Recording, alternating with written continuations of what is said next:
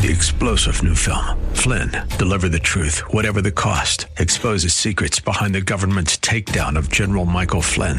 Flynn knew what the intel world had been up to. He ordered the first audit of the use of contractors. This set off alarm bells. He told the truth. He was the most dangerous person for Donald Trump to hire. They had to get rid of Flynn.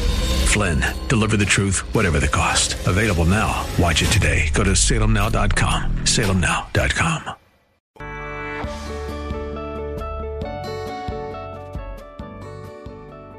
Like Bob on Facebook at facebook.com/BobBurneyLive. Well, I've got another new hero. Yeah, I do. Today, Patricia in Westerville, Linda in Canal Winchester, and Linda in Newark. They have all just recently called 800-YES-WORD, 800-937-9673, and our total for Bibles for the Persecuted Church continues to increase. Last day, I will be telling you about it. I'll probably give you a wrap-up, a summary on Monday, but I won't be asking you to give on Monday. I'll just give you a summary of our campaign, and we will all rejoice together. But you can still give 800-937-9673, or you can go online at thewordcolumbus.com. Speaking of me not being here tomorrow or Sunday, that's why we did the Sunday anniversary today, because I won't be on the air on Sunday. Tomorrow is the birthday of my bride. Oh, I'm not telling you which one. Are you kidding me? I've been married 52 years. I know better than that. But the love of my life will be celebrating her birthday tomorrow.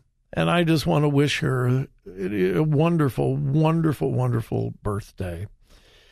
My wife has been through all of the pressures, the stress, the joys, but also the heartache of being a pastor's wife for many years, being in ministry. For the last 21 years, we've been traveling most weekends. We finish up, and during the week, we hop in the car Saturday, Sunday, and we drive off somewhere and minister. And no one could ask for a more faithful wife, a helpmeet, than the one that God has given to me. And she's an Ohio girl. Yeah, if you don't have a lot of time, don't ask her about Massillon and the Tigers, okay? But I just want to wish her a wonderful, wonderful, happy birthday. And I am just so thankful for the wife that God has given me. So many times pastors' wives are forgotten, neglected, and sometimes abused simply because they're the pastor's wife. And she has just handled the pressures and the stress of family. And boy, we have had our share. Some of you know that. We have had our share of heartache, sorrow, pressure, brokenness with family issues. She has handled all of those things, then all the stress and pressures of ministry. And then the worst of all, having to put up with me. Oh, my goodness. Anyway, happy birthday to Joy Burney tomorrow. And I'm saying that today because I won't be on the air tomorrow. Oh, but we're going to celebrate. Oh, yes, we are going to celebrate.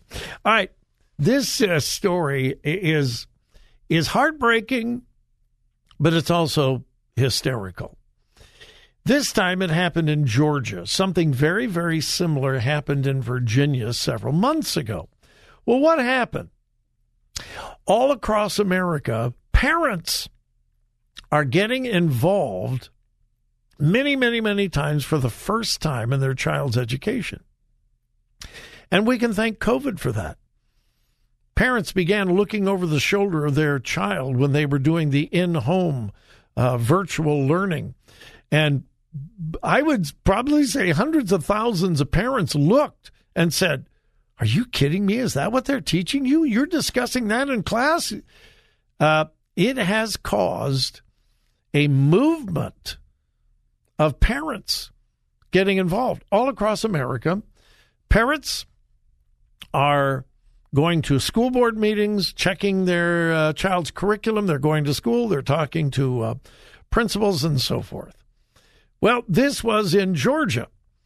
A parent found a book that was in the school library available to any of the children in the entire school that was pornographic. It was absolutely pornographic. And so she had contacted the school. This really shouldn't be in the library for the kids, and she didn't get anywhere. So she went to the school board meeting in the Cherokee County School Board in Georgia, and in the public comment section, she simply began reading from a book that any child in the library could check out without parental permission or whatever. So she's up there and she is reading what the kids can access. Well, a board member by the name of Patsy Jordan stopped her and said, "Excuse me, you can't do that." And the parent, the mother, said, "Why not?" And get this. The school board members said it was inappropriate to read from that book because the meeting was being streamed online, and I'm quoting, "Children could be watching or listening." The school board said, "You can't read that here. This is a public meeting, and children could hear this." And the mother said, and I quote, "Don't you find irony in that?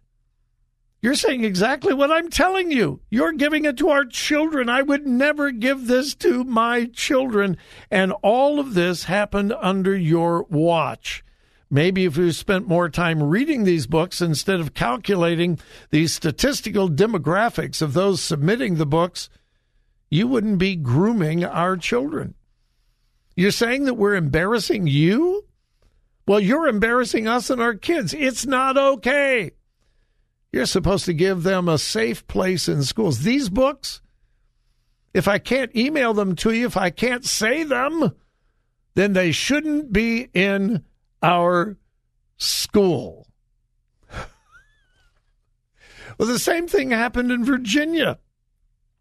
A parent tried to go to the school board and say, "Hey, we got books in the library that shouldn't be there. They are filth. They are pornographic." Got nowhere. Parent stands up, begins reading the book in the school board meeting. Stopped. "You can't read that." "Why?" "Well, because it's not appropriate to read that in public, and besides that, there are children here." And well, that's why I am telling you it shouldn't be in the library, because it's available to children. So, happened in Virginia, and this time it happened in Cherokee County, Georgia. Later, board chairman, after this happened, the chairman of the board, later in the meeting, defended keeping such books available. The chairman emphasized that such books aren't forced on students, and to read them, they have to check them out of the library. Cromer, who is the chairwoman, also said that parents who object to such books being available don't have the right to take them out of the hands of other students who may want to read them. So even after hearing the pornographic content, even after the parent was forbidden to read it publicly, the chairman of the school board says, "Well, we can't take this away from the kids because they may want to read it." Another parent said the school board members should be arrested for promoting pornography to children. You know, how do you even respond to that? It's okay to have it available in the library, but you can't read it publicly because children could be exposed to it. How do you justify that kind of crazy hypocrisy? I mean, seriously, how do you do that? All right, we're going to take a break. We'll come back, and we've got folks hanging on the lines. I will go to the phones as soon as we return.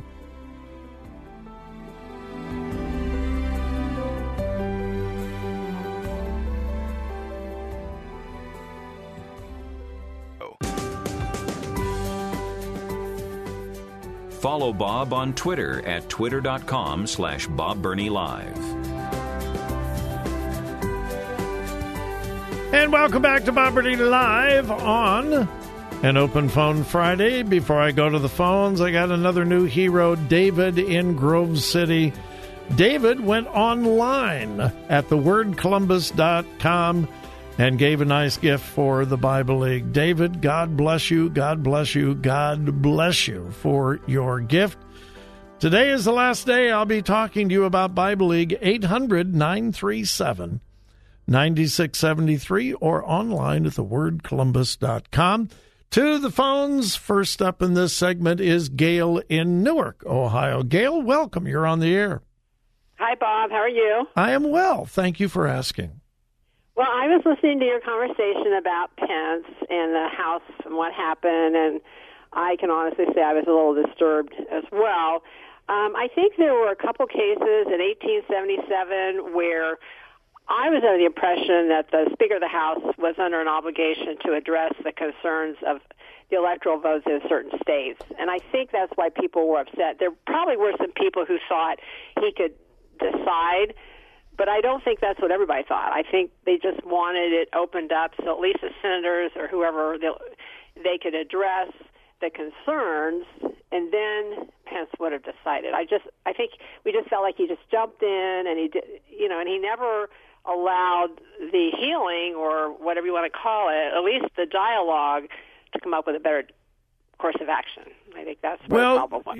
Well, okay, I understand that, and that certainly is possible, but it's also possible that if Pence had either refused or delayed the certification of the election on January 6th, who knows what might have happened? And we don't know. We can't predict that. But I don't know him personally, but I know a lot about him, and I know several people who do know him personally. And everyone that I have ever met who knows him say that he is just a man of impeccable integrity and character. And I believe he did what he felt was constitutional in spite of an enormous amount of pressure to delay the certification, to question the certification, or even deny the certification. And I think he did what he thought was best. Done in the past, and when you have that much dissension, I think it would have been more healing, and at least to let the certain states that were in question present their case. That's, I think, what caused the big problem, and why people felt that he didn't do his job the way he should have. And see, I think it would have caused more dissension, but I don't know. And now of course, we will never know. But Gail, thank you. Appreciate it. Appreciate your comments and your thoughts. You too. Next up is Al in Westerville, and Al wants to talk about crazy school boards, and who best to talk about craziness than Al from Westerville? Greetings, Bob. And Roadrunners, too. And Roadrunners, yes. It's insanity what they're going and doing something over and over again. And it kind of reminds me of the old Coyote and the Roadrunner cartoon where the coyote keeps doing it over and over again. He never catches that Roadrunner. And we have across the country, we have parents who are waking up and looking and seeing, hey, they're teaching such and such and such and such, and reading this book to fifth graders and fourth graders, and you get people shut down in public school board meetings where they're reading what they have in the public schools. And that's not only in those other states you mentioned, but that's happened in a couple of the school districts here in Ohio. And it's absolute mind-boggling. It's gone throughout society, whereby if you mention certain things about the coronavirus, your last caller was talking about Donald Trump, the election, and all that you get shut down. And you have pastors. I have a good friend of mine who I know, a pastor. You might even know him personally. A guy by the name of Jack Hibbs. They've tried to shut him down on the internet. Yeah, which is great. They did that to Franklin Graham, and they've done that to others. But not Vladimir Putin. Of course not. Vlad the Impaler. Alan, I don't care who you are and what your political persuasion. When you don't have a problem with Vladimir Putin having an active Twitter account, but Franklin Graham, who else has been shut down recently? Babylon B, Charlie Kirk, and the list just goes on and on and on. And, of course, Donald Trump has been banned permanently forever from Twitter, but Vladimir Putin has an active Twitter account today.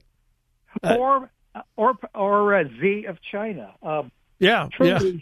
Truly lovely person. I think that's the nicest way we can describe him on public radio. These are crazy times. Person. But, Al, with the school board thing, I think this is one of the most encouraging things I've seen in a long time. This movement, we've seen it here in Central Ohio. People running for school board and being elected for they've never run for anything before, and they run for a school board because they got tired of what was being unloaded on the children, and the professional educators and the left, who are in control of the professional educators, are petrified. I mean, they are petrified, and I think that's a good thing. Yeah, because the gravy train's going to shut off. There are those in. My name has 4 letters in it, and there are some that consider me a 4-letter word. Yeah. All right, and with that, I've got to go, Al. Time's up. Thanks so much for the call. Hey, you as well, Al. Always good to talk to you. All right, we're going to take a quick break, and then we'll return.